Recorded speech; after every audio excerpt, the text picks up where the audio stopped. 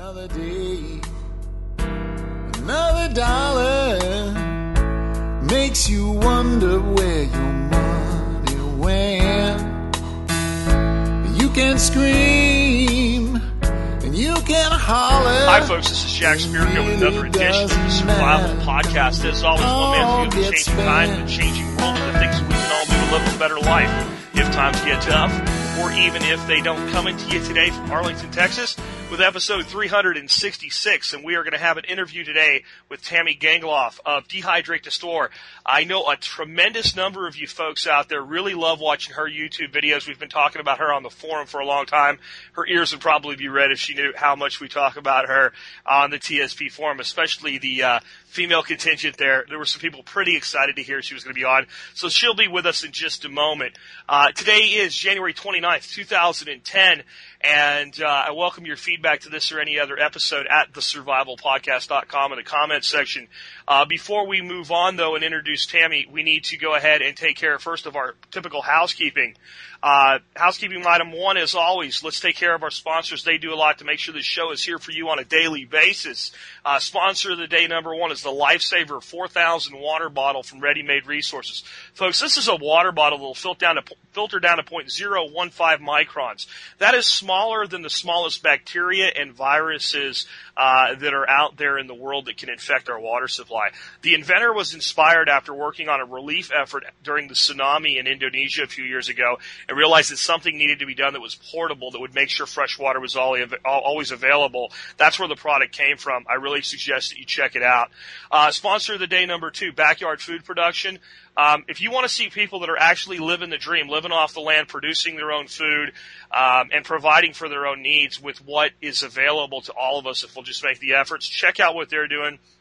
Their instructional DVD is amazing. I just went down there last weekend and did a workshop with them on primitive hunting and trapping skills. Marjorie's an amazing person. I can tell you firsthand now after being there, these folks are living what they live, and what they're telling you is exactly what they do. It's a DVD I had to watch myself about 4 times to, I think, begin to get everything that's in there. It's almost information overload, so check out their DVD. Moving on from there, check out our gear shop. Good news is the challenge coins are in. The bad news is they sold out before they even got here. So if you're ordering now, you might be waiting for the second run to come in. But I would do that now. I've been on Sister Wolf to raise the price. I hope she's done that. If not, she's going to hear from me because we're selling them too cheap. That's probably why they sold out before we got any in. Last but not least, consider joining the Member Support Brigade. You join the Member Support Brigade, you get exclusive content available only to members, along with a massive amount of discounts. New discounters should be in the Members Brigade today, probably before you got the notification of today's show. You got a notice from me on some of the new things that have been added to the Members Brigade. Short and sweet, you're supporting the show at 20 cents an episode. In return, you get all of those goodies, and you help make this show the success that it's become. And with that, I want to go ahead and introduce Tammy Gangloff from Dehydrate2store. Tammy's best known for her wonderful YouTube videos, which have been watched over 200,000 times so far. That's pretty impressive. She also has her own new website, www.dehydrate2store.com, and the 2 is the number 2. Even more videos, resources on dehydration. There's a free membership you can partake of there. Store your own recipes. It's really cool. Tammy, we'll be talking about that and more, but thanks for joining us today on the Survival Podcast. Nice to meet you, Jack. Nice to be here. Well, I know that people are really excited to have you here. When I posted that you would be here in the forum, one of the ladies was like, ooh, I'm such a fan of hers. I mean, it was kind of cool. I like to see that kind of reception. So a lot of the questions I have for you today, they're directly from the audience, which is cool because that means we're giving them what they want. One that makes a good starting point would be, why did you start storing food in the first place? You know, be it by dehydration or any other means. What made you realize, hey, look, I need to do something beyond the next week, which is what most Americans do? Okay, well, first of all, I'm a mom, so I've always had a well-stocked pantry. And that way I would save money because I could buy just the products that I need that were on sale and replenish my pantry. But I think when it really happened and really sank into to me to start doing this at a grander pace would be when we had a really large storm here where I live on the East Coast, and there were people without electricity and heat for 2 weeks. And I remember walking into the grocery store, and just there was no lights. Everything was run by generators. The food, all the shelves were empty. There was no bread. There was no milk. Nothing was there, and people were scavenging, just taking everything and throwing it in their cart. And I just stood back, and I just wanted to cry because I thought, this is wrong. You know, if we were prepared at home with our pantries, we wouldn't have to do this. And people wouldn't be out there grabbing everything on the shelf in a panic. So that made me realize at that point that I needed to start spreading the news on how to dehydrate food and how to build your pantry up. Very, very cool. And I think that it's maybe lucky for you that you went through that, and for many people that are doing things now the way that you are and the way that we talk about every day, that they've seen things like that, so that when somebody says, oh, just don't worry about it, their response is, how can I not worry about it? I've actually seen it happen, and it's a real thing that happens to real people all the time. We're just so insulated from it sometimes. I think we lull ourselves into this false sense of security because, let's be honest, it's not the most comfortable thing in the world to think about not being able to run out to the store tomorrow, but it certainly can happen, right? Right, but you know what really upsets me is that we teach our children to always have car insurance, health insurance, homeowners insurance, fire insurance. We even have an emergency exit fire plan for our families. We teach our children how to have that, you know, how to get out. But we don't teach our children how to have a prepared readiness or how to have a storage system. You know what I'm saying? Like a pantry built up. We don't, and we need to show that to our children that that's important. So, I mean, we teach them money in the bank and all these other things, but not at one time does anyone teach their children that they really should have a well-stocked pantry. You know, that's a great point because, you know, I carry life insurance, but up till now I've never died. I carry car insurance, but up till now I've had one accident. Right. I carry fire insurance, but my house has never burned down. But if you don't carry food insurance, you have to eat every single day of your life to stay healthy and alive. So it's the most important thing and the one we don't insure. Right, and you can lose your job. Sure. And so it's there for financial purposes, and it's there for economical purposes and environmental purposes. So it's there it covers all those areas. Very, very cool. I think you're dead on, and I think you're going to resonate with the folks out there listening today, because that's the same type of thing we've been talking about here for a long time now. One of the things that people really want to know, though, is how and why you got into, you know, dehydrating specifically, because that's what you're most known for. I know you do store some other things, because you've talked about in your videos, like if you want eggs and milk, then, you know, you can go buy that stuff. But your primary method that you use for storing food that would be fresh and need to be converted into a storable is dehydration. Can you talk to folks briefly about kind of the advantages that has over things like flash freezing and canning? Okay. Well, I got started in dehydrating versus canning and freezing because of the benefits. Okay. One of the benefits is that when you can your food, you lose 80% of the nutrients. When you freeze your food, you lose 40% of the nutrients. When you dehydrate your food, you lose 3 to 5% of the nutrients. Now, when you can your food, you have a 2-year shelf life. When you freeze it, 1 year in the freezer before it's freezer burnt. When you dehydrate, most of your items have up to 30 years, depending on what it is. So, and it's lighter weight, and it stores either, and you don't need refrigeration to, you know, preserve it. Sure. So you don't need a refrigerator, you don't need your freezer, and it's lighter weight. So all around, it's better for you. And the taste is so much better. That's what I was just going to say. I just finally, I had this kind of little round kind of, you know, podunk dehydrator I've used for years, and I finally broke down and bought a big old Excalibur. And as I was thinking about all the different things I'm going to dehydrate, I thought one of the things that I really should do is determine which dehydrated foods I actually like using the most. So I went to a place called Harmony House, and they have this little sampler kit, right? And they had like everything you can get from them in little one cup pouches, so I could sample everything. And what struck me was in throwing together soups, how fresh vegetables that have been dehydrated taste. I think in some ways they almost seem to have more flavor than when you just make them up fresh. I don't know how that's possible, but that was the impression I got. Well, when you can your food, all your flavor is going into the water and setting in the canning jar. And also with freezing your food, it's getting burnt. The flavor is being actually burnt. And So what you're doing when you dehydrate your food, you're just pulling the water out. You're not pulling the nutrients and the flavor out, just the water, so you're condensing it. And you know what? Even when you purchase from Harmony House the dehydrated vegetables and fruits, let me tell you, when you do it yourself, it even tastes better. I think you're probably dead on with that. Mm-hmm. One of the things people have wanted to know, because we have kind of an audience of evangelists here, people that want to share prepping and share the concept of storing food and being prepared for whatever may come your way, is folks want to know how successful you've been at sharing this outside of, let's say, the internet realm, because you've been very successful with your YouTube channel and your site. But I mean, I saw things like you almost do like little home parties and bring people over on one of your videos where everything you make is dehydrated. Has that been effective, and maybe more effective than, if I go around bantering the word survivalist, that turns some folks off? You seem to be able to tie into a different group of people. Well, I think that what happened first is that my son, I try to tell people by word of mouth first. And it was my son, Stephen, who said, Mom, you should do a YouTube video. And I said, no, I can't do that. I'm camera shy, because I really am. My first videos, I was so nervous. And he said, no, you can do this, because when his friends would come over and I would give them dehydrated food, they would love it, and they would want to take some home with them. So I think by word of mouth, I was able to reach a handful of people. But through YouTube and through my website, I'm able to reach more people. I've actually seen my video in Chinese. Awesome. Is that that is so awesome.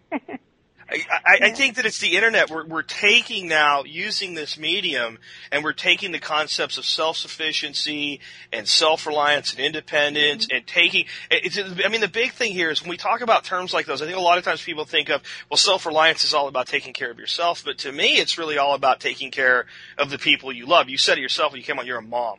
So your primary motivation is to it's one thing if you go hungry, but you don't want your kids to go hungry. And I think that's a universal message. That's why it's in Chinese or Japanese or whatever, because people all over the world understand that. That's a fundamental of what and who we are. Right. And it's a lot of us take for granted how easy it's been. Most parents, and I really mean this, and I don't mean to insult anybody, but most parents go to the grocery store 2 or 3 times a week, and they buy their groceries weekly. And really, that really is a sad thing.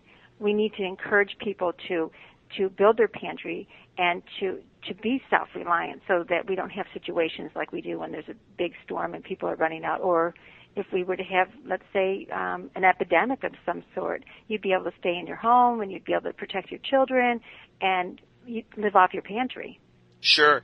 And I think, the other thing that people, I think, lose sight of, and I was just talking about this on yesterday's show, is that when we do have disasters, the disaster is usually like an acute event. It's the aftermath and the systems of support no longer being there that actually do the most damage. So an ice storm comes in, it happens for a day or two, it collapses power lines and trees and everything, but it's 2 weeks after, it might be warm outside, it might be 50 degrees now, but it's still freezing cold at night, and people's power's off, the stores are empty, they can't get stuff into the place, and if you have the things that you're talking about in place, then you can get through that period, and let's be honest, you can be a good neighbor too and help other folks out. Mm-hmm. Yeah, I always try to help other people out. Even like right now, I'm able to package up big, crates for people that I know who've lost their jobs. And this is really sad. People I've known for years, and they've been out of work for like 1.5 years now. And this is really sad. I broke down and cried many times. It's clear that you care about people, and I think that's why you're so well received. I think that's why people were so excited to have you on, because when you care about people, it shows through.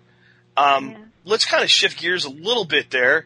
One of the things that other folks were asking me about on the forum when I told them you were coming on is they said, I bet you she's tried things that didn't work and decided not to do that again. Are there any things kind of you learned along the way to not do? So other people don't have to live through those mistakes and learn the hard way? Oh, yes. Well, first of all, what I learned not to do, if you read all the books and that, they tell you to soak like your bananas and all your the items that you need to treat first with either citrus acid or with lemon juice, and they have you soaking it in it. And that's not a good thing. First of all, you're wasting the lemon juice because you have to throw it out afterwards. And it's just better just to spray it and mist it on. So I think that's a technique that I came up on my own because I never found that anywhere. And so, but there's a lot of things that I couldn't find, and I had to figure it out for myself. So it was through trial and tribulations on many of the items that I do that I learned a better way. Very cool. I think that was one of the things when my new dehydrator came, it came with a book from Excalibur, and I was looking at that, and I said, well, Tammy says not to do that, so I'm going to listen to Tammy since she dehydrates like every day. And the guy that wrote this book probably works in a marketing department somewhere. Right. Well, I love Excalibur, but I have to tell you that through my own experience, I never go above 125. Okay? And that is what I try to stress to people. A lot of people are putting the temps way too high, and they're actually cooking their food. And you don't want to do that. So I would say that would be one thing that you want to stay lower temp, 120. Longer time. I think dead on. I mean, that's, if you want anything to come out right, that's probably a good idea, even with cooking. In fact, you do a lot of like cooking with your stuff in like slow cookers as well, right? Mm-hmm. Right, I do. Absolutely. I cook with my dehydrated foods every day. And the neat thing about it is that I can prepackage all my own foods. Instead of going to the grocery store and buying, the prepackaged foods like the soups you open up and you add water to, and it tastes like nothing because it's over-processed. Sure. But when you're doing your own fresh vegetables and stuff that you go to the farmer's market or out of your own garden, it has such a stronger flavor, and it costs you pennies to do it. And you can actually design your own soups. Make up your own soup. And the neat thing is that you can package them up in a basket and give them away to friends. And that's what I love doing the most. That's probably a great way to evangelize too, right? Because if I give you that, then you turn around and say, well, how'd you do that? And now I have permission to share with you because you've asked. That's right. And people are amazed. When they see the food that's all dried up, they look like, no, I'm not going to eat that. But they're amazed on how good it tastes. And when I make dishes and I'll give it to people, I'll say, that's dehydrated. They'll say, no. They don't believe you. Yeah, it really is. Another thing I've noticed as I've been playing around with dehydrated foods lately is the ability to be flexible. So let's say I'm at home, I work from home now, and I want to make a fresh pot of soup up in the middle of the day after I get done with doing my show in the morning. Well, I can go make a pot of soup that's big enough for me to have 1 or 2 bowls of soup. And I could easily expand that out and make a pot of soup that's big enough to serve a family. But because the food's dehydrated, I can pick and choose what I want. I don't end up having if you wanted to make, let's say, a chicken soup with lentils and carrots and celery and peppers, if you made that fresh, that's a lot of work and you're going to want to make a big pot. But if you do it out of dehydrated, a couple tablespoons of this and that, some chicken stock and boom, and leftover from last night chicken, and in 5 minutes I can make a little pot of soup that's way better than Campbell's is ever going to put on the shelf. Oh yeah, that's true. So I mean, and the amount of money that you save. That's what I try to tell people. You save so much money that it's incredible. Well, a pot of soup like that, you got, 20 cents into, maybe? Yeah, maybe. And then I shop at the farmers markets because I think now I have my own garden, and I have a large garden, but I also go to the farmers market, and I buy by the bushel basket full. And it's so much cheaper to do it that way. And it was incredible. If you watch my one video where I went to the Roots auction down in Pennsylvania, there are these auctions through Pennsylvania with these farmers that anybody can go to, and you just pull up. And the food is so incredibly cheap because they're selling to people who turn around and resell it. Sure. And you don't have to have a business, a DBA or doing, you have your business certificate or anything like that. You don't need that. You just pull up and start bidding on the food and take it home with you. Where is that video? Is that on your site, not on your YouTube channel? No, it's on my dehydrate2store.com. I'm going to have to look that up. I want to see that. That sounds cool. I mean, the other thing that I've been looking into lately, especially once we move, I'm going to find a local CSA to support, which is Community Supported Agriculture, where basically you go in advance of the harvest that year and buy a share in the producer's crop. And then once the harvest starts, you just show up every week and they hand you a basket of stuff. Right. And it's not maybe as inexpensive as doing an auction, but then you're supporting a local grower as well. So right. And I think that's the thing. Dehydration opens up all these channels because if you didn't have that and you went and bought a bushel of apples tomorrow, well, it's just a lot of apples to eat before they go bad. But you have that slicer thing. I got to get one of those too. Where do I get one of those? That thing where it spins in a circle and it peels and slices the apple? Yeah. The one I have, I shouldn't say this is a chef's choice. but I don't like that one. Okay. Because it keeps blowing fuses, and I had to send all the way to Europe to get new fuses. So I bought an entire box of fuses so that I could keep using and I'm just not real crazy about it. So I think they have them all over a lot of stores that you can see. They range from anywhere from $50 on up to $100. The Chef's Choice was $99. Okay. And like I said, I've seen them on sale at J.C. Penney's for, I think, $39, $49. So you just have to look around, make sure it's a stainless steel blade, and check it out. But there's nothing I can say as far as a meat slicer, which one I really love, because I don't have the best one, and I haven't found one I really like yet. Okay, meat slicer there. I was talking about the Apple thing. Oh, the Apple That's what I core. was confused. The one that, you just turn it with a crank, and that thing's awesome. I got to get one of those. Oh, it is. Yeah, they're only like $19 at Bed Bath & Beyond. And if you have the 20% off of that $5 coupon, you can get it for like $15. So, that's a must-have. Very cool. Yeah. Yeah, no more peeling apples. So with that, I can go out and buy a bushel of apples for $5, and I can put up a tremendous amount of dehydrated apples, and I can eat them like chips, or I can make pie, or I can do anything with them. Oh, it makes a great pie. They're good at pancakes too, man. I'll tell you what. Yeah. Well, let me tell you that if I have a video on my dehydrate2store.com where I take a bushel basket of apples and I peel them, slice them, and cut them all up for the trays. It only takes me an hour to do the entire bushel. So I have videos like that to show people how fast you can do this and how easy it is. It doesn't take a lot of time. Canning takes a lot of time. Now, I can, too. But you know what? My canning shelves in my basement are full with canned goods because I use my dehydrated foods over my canned goods. So lately I've just been giving away my canned goods because, I still love to can, but it's faster and easier, and the flavor is so much better with the dehydrated foods. I'm thinking future for myself. The canner's going to get used a lot less, and when I do use it, it's going to be more for maybe the storage of meats. I'm a hunter. I bring a lot of game into the house, and I think that makes sense because you can only do so much with dehydration in meat. There's some risks there, right? Right. There's risk involved with that. Anything with a high oil content, so you don't want to be dehydrating. For example, I have people who'd write into me and say, well, I can dehydrate scrambled eggs, and this is how you do it. And it's fine. You can cook your scrambled eggs and put them on your dehydrator and dehydrate them and add water to them later. Sure, you can do that. First of all, they don't taste real good. And second of all, the shelf life isn't that long. It's not safe to keep it for a long period of time. So, but you can purchase the powdered eggs, either the egg whites or the entire egg, and the can will last 15 years, and you can't tell the difference. It tastes just like you're eating a regular egg. I'm definitely with you there. Now, I've done things with meat for, like making jerky, and I've also found a guy's site that was pretty cool on making dehydrated ground beef, but it's for more short-term things. I do a lot of camping, and so trail food in for a couple weeks and what have you. It works out pretty good, but I'm with you on the long-term stuff. Now, one day we'll have to have an offline conversation about biltong, because I can tell you how to store meat for 20 years, but it doesn't involve an electric dehydrator. Oh, really? It's something they've been doing in South Africa for a long time called biltong, and it's a way to try pickle. We'll talk about that offline. Oh, yes, I did hear about that. Yeah. That stuff is amazing. You have to eat that with a flashlight under your blanket so that nobody finds out that you have any and takes it. But, hey, let's talk about some maybe other prepping activities. Are there any other things you do other than dehydrating and storing food that you would consider kind of like an emergency prep activity? Well, I do. I believe that, first of all, that you should keep as many manual appliances as possible on hand. So I believe in a manual wheat grinder, a manual can opener.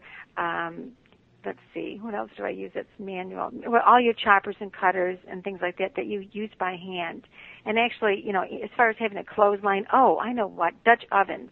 I have 2 Dutch ovens. I don't know, do you have one? Oh, absolutely. Yeah, I have. And then do you have a solar oven? I have a solar oven, and I'm thinking that I'm going to be playing around a lot with cooking dehydrated foods in a solar oven. It seems like I'm kind of a match made in heaven because you're slow cooking that way. Right. Yeah, that would be, I don't have the solar oven yet, but it's a project that I want to build my own this summer. So I am thinking about learning how to build my own. There's a lot of YouTube videos on. I love all these YouTube people who show people how to do things because there's just a wealth of information out there. Very cool. Well, you're a member support brigade member after last night. So, actually, if you wanted one of the global sun ovens, we have a deal with them. You get $50 off. and a free pot. Yeah. So that's kind of cool. Yeah. And I wanted to build one too, and then I was like too busy. I'm like, I want one, so I went out and bought one. Then I got the audience at discount and didn't use it for myself. But hey, on like brands and stuff, on dehydrator, you're a big fan of Excalibur, and I had a question, what do you use? And I thought, well, I know what she uses. I guess the bigger question is, out of all the stuff that's on the market, why did you choose Excalibur? Excalibur I chose because there's certain things you do not want in a dehydrator. You do not want a dehydrator that has a fan on the top or the bottom, because this pushes the moisture through all the foods all the way up. You want the fan to be on the back and to blow it out the front. The other thing you don't want is you don't want any metal racks, because the metal racks, some of these dehydrators that you see, they're all metal and they have metal racks in them, they'll burn your food. I think they're mostly meant for, the ones that I've seen that are metal, I think they're mostly meant for jerky. Sure. So you have to be really cautious of that. You have to make sure there's temp control on it. If there's not a temp control on it, you don't want it. And the reason why I choose Excalibur is because, first of all, the CEO and owner of Excalibur is Shauna Vercade. And she's a really nice person. And she has a lifetime warranty. And people who have contacted me and said, for example, if something was to go wrong with your Excalibur, like someone said, well, my lemons aren't dehydrating. They've been dehydrated for 3 days and they're still wet. Well, that's probably because the heating element is bad. So all you have to do is click on my site where it says Excalibur, go in there and email Shauna Vercade or anybody there and tell them what happened, and they'll send you out immediately another heating element. And all you do is plug in the new heating element. It's real simple. It takes 2 minutes. That's so awesome. And I'm glad to hear companies that are still doing business that way. I mean, sometimes it seems to me like the only people that still do business that way in the United States are the firearms. Some of the firearms manufacturers are still that way. But, man, that's awesome. I didn't even know that when I bought one, that they would take care of you like that. That's cool. Oh, they're wonderful. They're such an honest company. And so I can't say enough nice things about them. And they are the number one. Yeah. If you want a good, and it works like a horse. Yeah. My dehydrators run day and night, and I'll tell you, for years, and they keep on running, and I just love them. I'm wondering, there's like the Timex watch; they just never stop working. So that's very why cool. I like it. Yeah. Well, if we're gonna dehydrate vegetables, some of them we just throw in the dehydrator, like a lemon, right? You just slice it up and throw it on there. Some of the other things that we dehydrate need to have preparation done to them. Can you tell folks kind of, what is the basic preparation and which kind of, don't go through a laundry list, but which types of things basically need some type of prep work? Okay, first of all, let's talk about carrots. Carrots need to be cooked first. And the reason you want to cook them first, now you don't want to cook them so they're cooked all the way through and they're mushy. When you're cooking all your vegetables that need to be prepped first, you want to think of them as being al dente. Okay, so you want them a little on the crisp side when they're bright, bright orange. And the reason you want to do this, if you dehydrate your carrots prior to prepping them, you're going to get a very woody carrot when you try to rehydrate it. It's going to take a tremendous long time, and it's going to be kind of on the woody side. And not only that, by heating it up and steaming it or blanching it first, you're going to save the carotene inside of it. So this is stopping the carrot from losing carotene. Does that make sense? Yeah. Okay, so a lot of the foods that require prepping first, what that is doing is locking in the enzymes so that they don't break down the foods. Gotcha. So certain foods need to be prepped first. Potatoes, you have to steam your potatoes first, or boil them, cook them, bake them, what have you, because if you don't, they'll turn black. Okay, and so tomatoes. I have a lot of people asking me about tomatoes. If you don't want the skins on the tomatoes, and of course you would blanch them until the skin's blistered, and then you peel the skins off.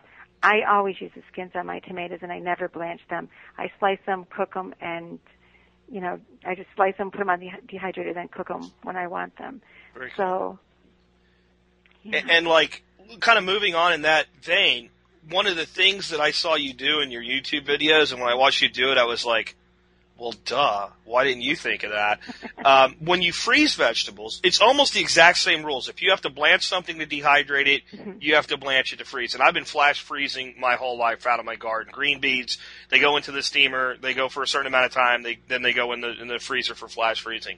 So if I go to the grocery store and I buy frozen vegetables, they've been through that process. So if Tom Thumb runs a sale and I can get 2-pound bags of diced potatoes for $1 while they're on sale.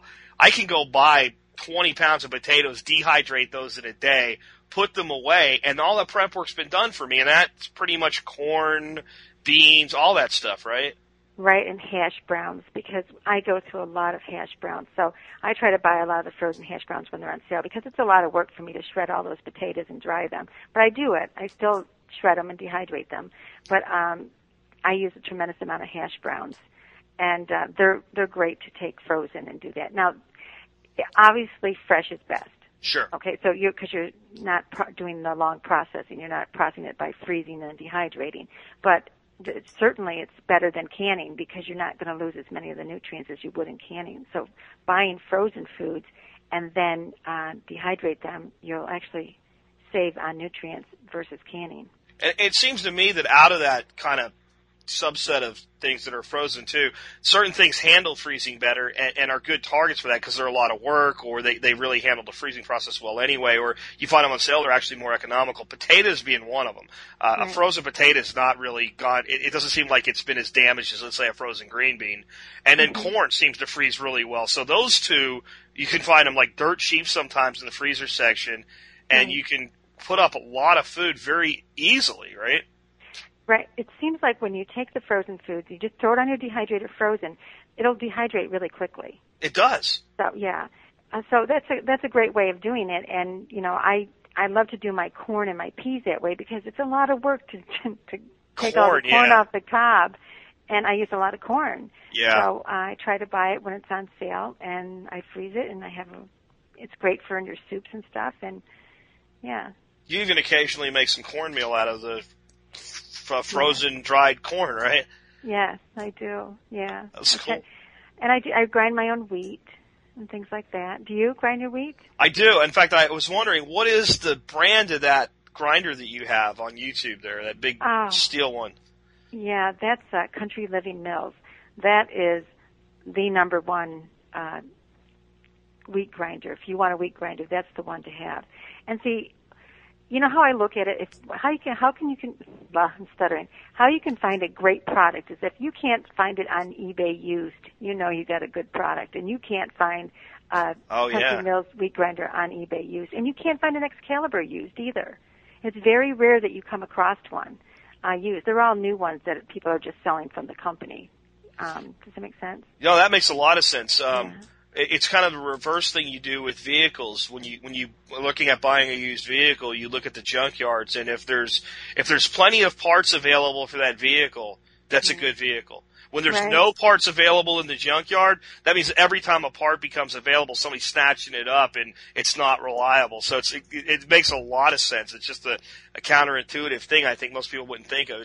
It's not that they're not popular; it's they're not out there, because once somebody buys one, they're like, I'm done. Because I think what you see on eBay a lot of times is, okay, I don't want to spend a lot of money right now, so I'll buy like a mid-price thing, and then when I don't get what I like out of it, I'm going to bite the bullet and buy a more expensive one, and now I need to dump this. Right. And you're right, you don't see Country Mills, and you don't see Excaliburs, because I looked. Yeah, I know. I just bought one from one of our sponsors, and I was like, well, let me see if I can get a used one. Right. Nope, not one. Because people won't part with them once they get them. And that does say a lot. And I perfected the best whole wheat bread, and I'm going to have that out. I think that video will be coming out pretty soon. I have a lot of videos that we made already, but my son releases them, when he has time. He's pre-med, so we all do everything that we do. We're not making money at this. This is all, missionary work basically, and so and any money that we do make from having the ads on there from like Excalibur, we take that money and buy Excaliburs and give them away. Very cool. Yeah, so we're not in this to make any money whatsoever. And that's it. The whole idea of this website was to get the word out and to educate people. Because the only thing you take with you when you leave this world are your good deeds. That's awesome, Tammy. And like I said, I can when I just watch your video, as I can see that you care about people, and that's your primary motivator here. So let me personally thank you for that and your contribution to our community by doing that. Another question from the forum. What are some of your favorite items to dehydrate, and why? Oh, I don't know if I really have a favorite. I dehydrate everything. I love everything I dehydrate. I'm amazed all the time when I'm cooking foods and, beets. I'd love to take my dehydrated beets and re-pickle them. I'm just amazed how they dry up so small and they turn into these great big beets again. It's incredible. So, apples, I love everything. And I use a tremendous amount of foods. I go through lots of potatoes. Yeah. I prefer dehydrated potatoes over, and this is going to sound crazy, than fresh potatoes when I'm cooking stews and soups. Because fresh potatoes tend to, as you cook, slow cooking them, will fall apart. Yep. And get mushy. But your dehydrated potatoes will stay together. So I use lots of dehydrated potatoes. But one thing you cannot do is you cannot take dehydrated mashed potatoes and make mashed potatoes out of dehydrated potatoes, okay? That's something you can't do. I try to tell people that. So even if you had diced potatoes that were dehydrated, you can't boil them up and come up with a good mashed potato product. No, you're not. What you're going to get is a real starchy, lumpy mush. I tried it. It didn't work. Did you try it already? Yeah, I tried it a long time ago and said I'll never do that again. I know. So, but it's good to buy the powdered potatoes and things like that. Yep. Yeah. Those are great. I also try to tell people if they have an LDS cannery near them, and it's on my site. So on my site I have a resource map. And in that resource map, you can press on the state that you live in, and it'll tell you where all the LDS canneries are, because you do not have to be an LDS member to go to those canneries and buy food. And it's incredible. On the video, I have an LDS video to show you what it's like inside the cannery. Now, it's not my video. I borrowed it from someone on YouTube. They gave me permission to put it on my site so people could see what it's like inside an LDS cannery. And the food, for example, if I was to buy a 25-pound bag of wheat, it would probably cost me $30, $40 for a 25-pound bag. Sure. I can buy it at the LDS for $5.90. Wow. Is that incredible? But, wow. The list goes on. So people who are saying, well, I really don't have the money to start, building a pantry, there are a lot of resources out there that you can take advantage of so that you can start building your pantry. And the most important thing that I try to tell people, this is not about taking your food and storing it away forever and forgetting about it. This is about using it every single day Sure. and rotating it. And, I think, they say, how many years do you think you should have in stored food? Well, ideally a year I think is good. But if you could have more than that, I would go for it. Yeah, why not, right? I mean, especially when you have stuff that's going to have the longevity behind it, the way dehydration does. And like I started doing research on this years ago, and I started doing a little bit of dehydrating just because of the fact that you can make food that can be put away for 10, 20, sometimes 30 years, and you can do that yourself. And it's a low energy method. I think, you have the dehydrator running constantly, but a dehydrator running overnight uses a heck of a lot less energy than a pressure canner on your range does, running for an hour. Or your freezer running constantly. Absolutely. I didn't even think about the freezer side. And when that big storm came, my freezer, we had to throw everything out. Yep. Everything. Everybody was throwing their food out. It was really sad. I mean, everybody was throwing all their food out. The first couple of days they tried to keep it with the ice and that, but we were without electricity for almost 2 weeks. Wow. And that's a long time. And it was, some people had, what do you call it? The things that you generators. Oh yeah.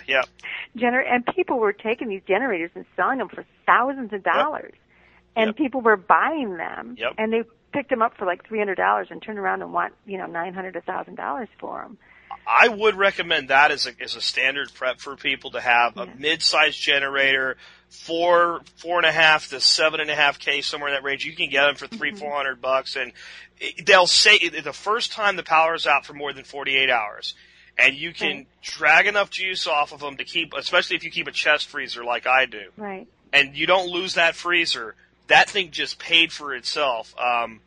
But it's a short-term solution. It's it's 2 to 3 weeks is maximum. You got to store fuel for it. That's right. And they break down. That's right. And I think just getting the gas. I mean, when there was this storage, when we had this outage, there was gasoline stations that were closed. Of course, absolutely. We couldn't get any gas. I mean, it was so we had to use sparingly the gas that we did have reserved to put in our generator that we did obtain. So. See, I have properties. I'm a landlord. Okay. And I had to run around with my dehydrator, and I had to keep, not my dehydrator, I'm sorry, my generator, and keep pumping the basements out of my properties because they were flooding. Oh, yeah. So there's all these other things that come along with when these big storms come. Sure. So. Yeah, I just watched a special the other night on, it's called Super Disaster, and it was based on an ice storm they had in Montreal several years ago. And they said if these two other environmental conditions had occurred with it, this is what it would have looked like. And it was like, by the end of it, there would have been 4 inches of ice. And the big, giant transmission lines, at that point, they just crumbled. And you could be without power. The little ice storm, I say little, it was huge. It went from El Paso to Philadelphia last year, but it was narrow. So it only affected people so much. We had one guy on our forum, his forum handle's Kentucky Farmer. He was without power for 3 weeks from one little fast-moving ice storm. And I don't think people get how vulnerable we are if we get hit by something like that instead of lasting a couple hours, lasts a couple days. And how badly you just want to take a hot shower after a while. You just, or you just want to sit in a room that's just heated and you can just relax because it's really hard in the wintertime when you don't have power. Yeah. People don't realize it, but every hotel that was hundreds of miles away that had electricity were packed full. And you couldn't even get a hotel room. I was saying, let's go to a hotel, let's do something, let's get out of here. You got to have the gas to get there, first of all, when all the gas stations are out of gas. Yeah. But all these things, like, they dawn on you afterwards. You know? Sure, but when you go through them, they do reinforce, now we need to do these things. And even when we have them hit and they're like minor inconveniences, we just take the opportunity and we sit around and go, okay, this is going to be over in an hour or two. But if it was going to go on for a week, where are we weak? And we try to shore those up. On things like being prepared, another question we've had from people is, where do you get your materials from? Who do you choose as a supplier for, like, oxygen absorbers, Mylar, and things like that? The cheapest place that I've found so far, and I'm always searching right now, is Honeyville Grains. Wow. Because you get 200 100 cc oxygen packs for $12.99. Okay, so that's 200, 100 cc's. Is that making sense to you? Yep, absolutely. Okay, for $12.99, that's pretty cheap. Now, their shipping is $4.49, no matter how big your order is. So if you're going to buy something else there, I would suggest that you get the powdered eggs and the powdered cheese there. You know what's hilarious? I ordered yesterday 2 cans of powdered eggs, a can of powdered cheese, and some 100 and 300 cc O2 absorbers from Honeyville Grains. Did you? Yeah. Oh, good. Yeah, and that's after I looked. And the other thing I ordered from them was vacuum seal bags. Okay. I have you have a big, beautiful industrial vacuum sealer. I have a little one, but it's called a snorkel vac, and it's got a little thing that protrudes into the bag so that I can use the same type of bags you can. I don't have to have those specially made bags with the channels. Right. And Honeyville has great prices on their bags too. Okay, but wait. Oh. All right. Tell me First what of all, yeah. Well, the best. I don't care how expensive your vacuum sealer is. You can have a $1,000 vacuum sealer, or you can have a $30 vacuum sealer. It's not the vacuum sealer; it's the bag. Sure. The bag is the most important part, and the best bag right now that I recommend, that you can go and look at your dehydrated food a year from now, 2 years from now, and it'll still be sealed, is the microchannel bags. And the only place, because I can find the microchannel bags right now, is that on my site, under my videos, you'll see DC Equipment Processing. And the guy's name is Dwayne. And now, there's been times that he's been out of them. And I've looked all over the world to find more. And people who claim that they have them, and I'll order them, and they won't be the right ones. But these are the best bags going right now. Wow. I'm going to have to So I recommend them highly, yeah. Microchannel. And they come from? DC DC Processing Equipment. Okay. It's on my site. So if you go to my site, and at the end of the videos, where this video section is, you'll see, and you just click on that, and it'll take you right to them. Now, I want to tell you that I am talking with Honeyville Grains right now about putting them on my site. I would love to put them on my site, and I asked them, if I put you on my site, would you give each one of my viewers who purchase from you a 5% discount? So they're getting back with me on that. Very cool. So that way, anybody who clicks on there will automatically get 5% off. That's what we're working on right now. I haven't gotten the answer yet, but they said that sounds real good to them and they would get back with me. But they're very interested, so I'm hoping to do that soon so that people can get a break. That's awesome, and they should do it. I think you could send them a lot of people, and I bet you there's going to be a lot of people checking out DC Processing today. So this show's going to air live tomorrow, actually, Tammy. So you might want to go buy some more before your words get out to these folks. We also we had people talk about dehydrating eggs. You said you could do it with scrambled eggs, but egg powder is probably the way to go with that, right? And honeydew for that. The safest way to go, and it tastes the best. And like I said, those eggs that you purchased are good for 15 years. And then the cheese, the powdered cheese, I would go that way too. And you know what? Once you buy that powdered cheese, you ever buy, of course, I'm sure, Kraft macaroni and cheese? Sure. That powdered cheese is the same powdered cheese. So you can take your can of powdered cheese and you can make the cheapest Kraft macaroni and cheese up that you want. So it's the same thing. You just add a little bit of that in with some, butter and some milk or whatever, and you've got it right there. So that's an excellent product is the cheese. And on all that stuff, you've been buying most of it from Honeyville? I buy everything from Honeyville because they are such an honest company. If you were to receive some can, the number 10 can items, and there were dents in those cans, and you call them up and you say, I got my order here, and you got dents in my cans. And they'd say, keep the cans, we'll send you more. Wow. And they'll send you a whole new shipment. Wow. So, and they're incredible. And they don't know, at that time, they didn't know who I was. I didn't call Sam Tammy from dehydrate2store. Mm-hmm. They know me now because he's heard of me. So he knows that a lot of people go there because I recommend them.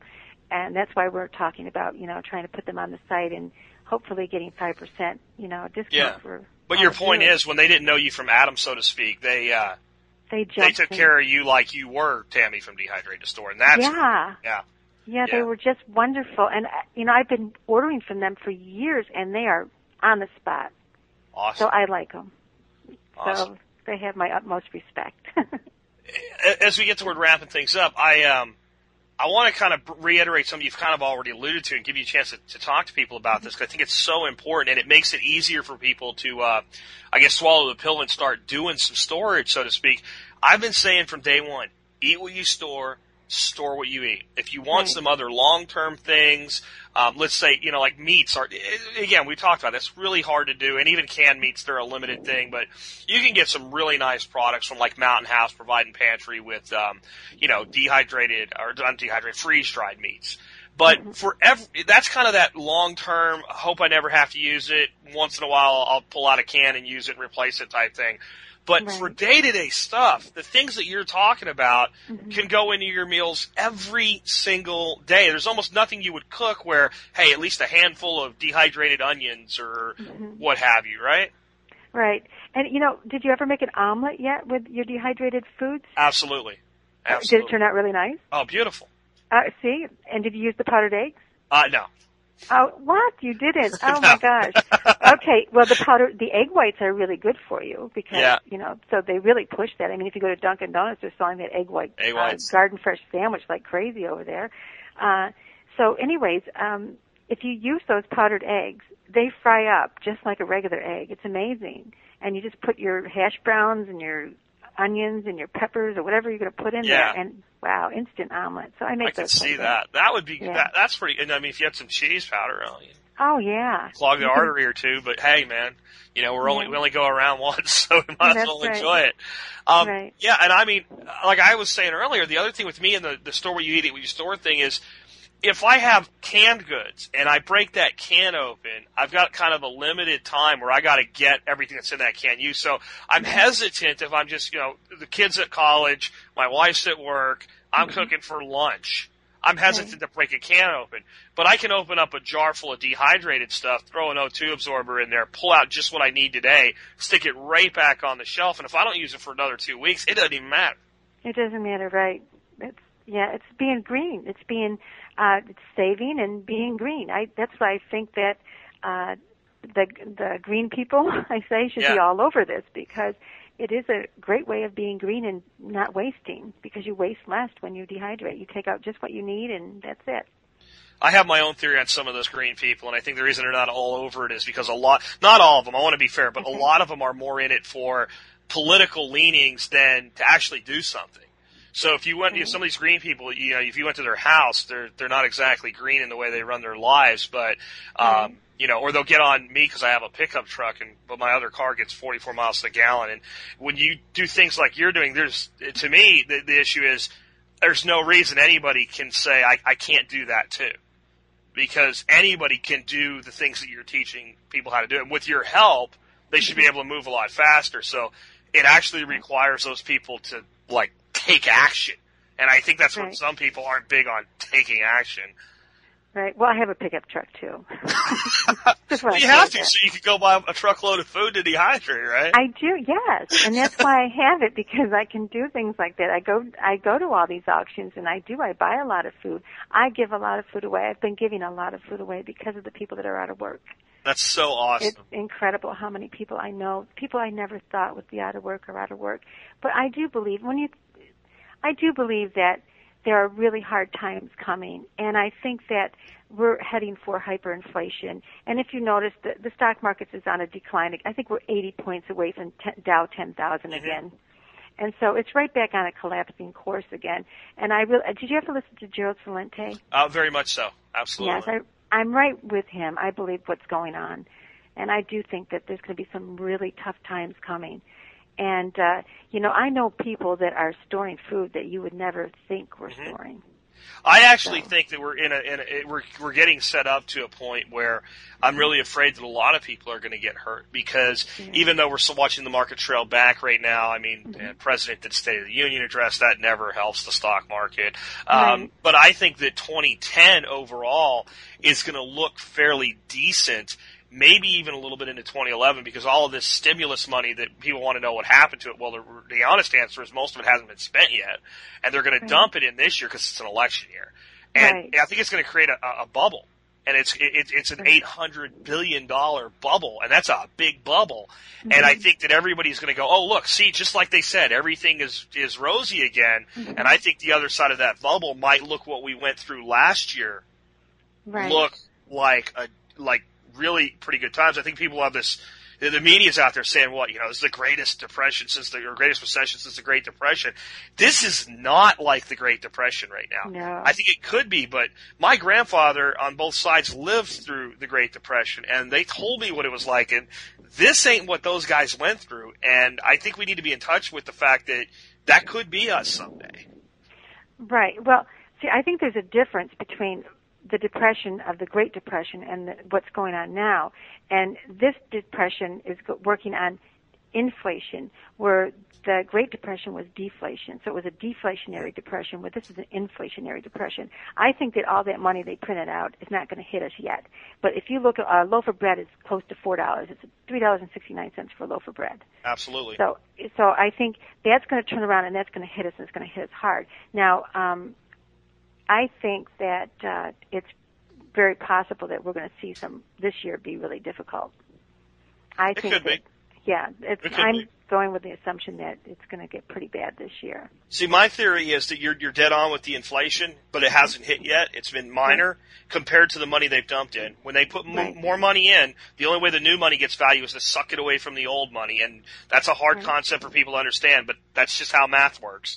So, all that money they printed out is going to come back at us, just like the Weimar Republic. It's going to every country, every currency that's ever manufactured all their money out, that printed it all off, has collapsed their money. That currency has collapsed. And in the history, there's never been a currency that survived that. Now, why do we think we can? Well, I think we're going for the perfect storm, and what that looks like to me, Tammy, is we have that very condition you just talked about. We have a pseudo false recovery come. When inflation hits in the middle of that recovery, initially, just initially, very short period of time, it looks really good because as prices go up, the bottom line of every major producer goes up as people cope with the inflation short term. But that hits a breaking point. And when that hits a breaking point, the price continues to rise, and the purchasing drops off the other end. And that's what I think we're coming to. And that's sad to think of, but I guess your point is you can do something about it. You can't change it, but but you can prepare for it in advance, right? We are so in debt. It was on the news today because I always watch CNN. I've always been I'm not trading now, but for many years I was a trader, a pretty big trader. Okay. I mean, I was what we call a day trader, Yep. basically. And I did that. That's for where that 11 industrial dehydrator came from. I got you. Yeah. But my point is that I think that it's definitely right at knocking at our door. And I think that we're being set up again. Yes. Yeah, because they make money whether it goes up or down. In fact, the only time they don't get the people at the top don't make money is when it's stable, and that's why we always have instability, because it's in their best interest. The rich will eat and the poor will not, and that's what it'll amount to. I was going to tell you that it said that our country, for every person in our country, we are $40,000 in debt for every person in this country. And they just raised the debt ceiling again. Right. And I just want to make a point. Before the Great Depressions, what did they have? They had the Roaring 20s. Yep. Remember that? The Roaring 20s. Well, weren't we roaring with all this credit card and all this stuff? Bet we were. So, And the same thing created it. It just was a different form. It was created by easy credit. The Great Depression was created by easy credit for margin in the stock market. Right. The depression or recession, whatever you want to call it, we're going through right now. I call it a depression. Just not the same level. Was created by easy credit in the consumer and housing market. But it was still easy credit, and of course, we know who manipulates how credit flows. And in the end, those guys are doing really good.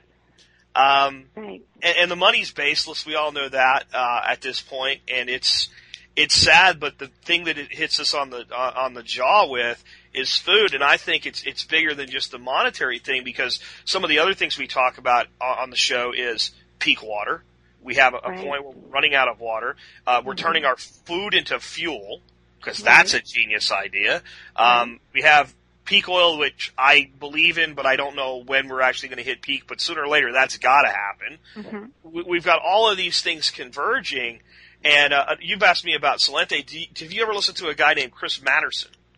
No, I haven't. I think I heard him before, but I don't really follow him, but I heard the name before. He has a show, or like a presentation called Crash Course, and it's all about all the mutual hockey sticks. You might want to check him out. I'm trying to get him to come on the show, but not to steal your thunder. Let's tell folks how they can learn more about what you're teaching people to do and get all your resources. Well, I have my site, which is www.dehydrate2store.com. And we have a recipe section, a resource section, all videos. We have a lot of videos that are on that site that are not on the YouTube site. It's a free site. There's no subscription fees. And my site is not about making money. It really isn't. And actually, it's cost me a lot of money for this site. I can tell. It's about making people aware and getting them to build their pantry. Yeah, we're giving away another dehydrator, too. I got to tell you that. Very cool. So tell folks how they can register to win a dehydrator. Okay, it's not up today, but it might be up tonight, where you can register on the site. I believe it's in the contact section. My son's doing it, so I'm not really sure where he's going to put it. But you can register on that site. It'll tell you where to go, and put your name and address in and your phone number, and we'll do a drawing. I think the drawing is going to be April 2nd or April 4th. But all that information will be up on the site, where to go, how to do it, and what day the drawing is. And it's a pretty cool resource, too. Even though people don't have to pay, there is a way they can register as a registered user, right? And when they do that, they can do things like enter their own recipes. Yes, and we also have, and they can also enter, like if you have farmer markets in your area, you can register that so that people that go on the site for the resource section can say, oh, here's a farmer's market over here that someone put in. It's near my house. I'm going to go to that. So we're really trying to build that. It has all the LDS canneries that I put in, but I'm hoping that more people will go in. We just got it rolling I think about a few weeks ago, up and running, where you can start putting your places that are near you, because you're helping someone else. You know what? Someone lives in that state. That's an awesome resource. I'm going to ask you guys in the audience right now, if you know of a local resource like this, please go by Tammy's site today and enter it. Register as a user. It doesn't cost you anything. You'll get access to all the stuff that's there. And if you could just, CSAs, farmers markets, right, LDS canneries, anything like that, if you enter it, you'll be sharing it with other people, because I know this audience wants to help people. So let me, again, thank you for all the things that you've done and setting things up like that. I looked at your site. My background is in web design, marketing, and development online, and I can look at that site and go, there's some real effort that went into that, and it would be rather expensive to produce. So it's a testament to how much you care about people. That there's no, I was like, there's got to be some monetization here somewhere, because no, none. That's really cool. Absolutely so none. Yeah. Well, hey, thanks for joining us today. Do you have any final thoughts for people? You want to sum anything up, anything like that? No, just that everybody's been very kind to me, and all the email is wonderful. I do have to say that I have a newsletter that's coming out in February where I'm telling people that I will no longer be taking emails. I receive 100 emails a day. I can't keep up with it. It's just me. And I have a 10-year-old at home still. So, it's really, so I'm doing my best, and I feel really bad that I can't keep up with the emails, but everybody has been so wonderful to me, and all the beautiful letters that they send me is incredible. I really can't get over it. I can't be thankful enough for all the nice compliments everyone has given me. Well, that's awesome, and I certainly understand the time constraints with that. And my feeling is you've done enough. You don't need to be answering 100 emails a day. And I do, to quote a former president, feel your pain on that. It is difficult to keep up with stuff like that. And thank you for joining me today, Tammy. I appreciate that. And folks, I just want you to realize the conviction from a person that it takes to put all of this effort in just to help other people learn. We've got a rare person in Tammy, and it's a blessing to the prepper community as a whole. And I want you to take the things that you heard here to heart today. I think it's easy to watch Tammy's videos and think, okay, this is a person who knows how to dehydrate food and knows how to store food, and that's pretty much it. But you found out there's some motivation behind that that's a bit deeper, and a fundamental understanding of some of the flaws in our society today. And what I like about a person like Tammy, and what we try to convey here all the time, is that we need to understand those flaws, we need to understand those weaknesses, but the best thing that we can do once we understand them is, instead of sitting around belly aching about it, take action and do something about it. And you start at home, and there's no better place to start than making sure that you can feed yourself, and if it comes to it, at times feed your neighbor and take care of people that are down and hard on their luck. If you help them now, when they get an opportunity, hopefully they'll remember that and they'll stabilize things. So if it gets really bad, we don't get into a place where anybody is individually overwhelmed. And it really follows the fundamental that I tell you guys all the time, over and over again. The secret between those who survive and those who do not is that survivors know what they do matters. Well, what you do matters. It matters for you. It matters for those that you love, those you care about. So take action. Do something today to make your life better. And make sure you get by Tammy's site. I'd really appreciate that. And anybody that knows of any resources, please register them there. I think it'll help build that resource out. I think it'll help all of us an awful lot. This has been Jack Spirko and Tammy Gangloff with another edition of the Survival Podcast, helping you figure out how to live that better life if times get tough, or even if they don't. You can scream and you can holler. It really doesn't matter, 'cause it all gets spent.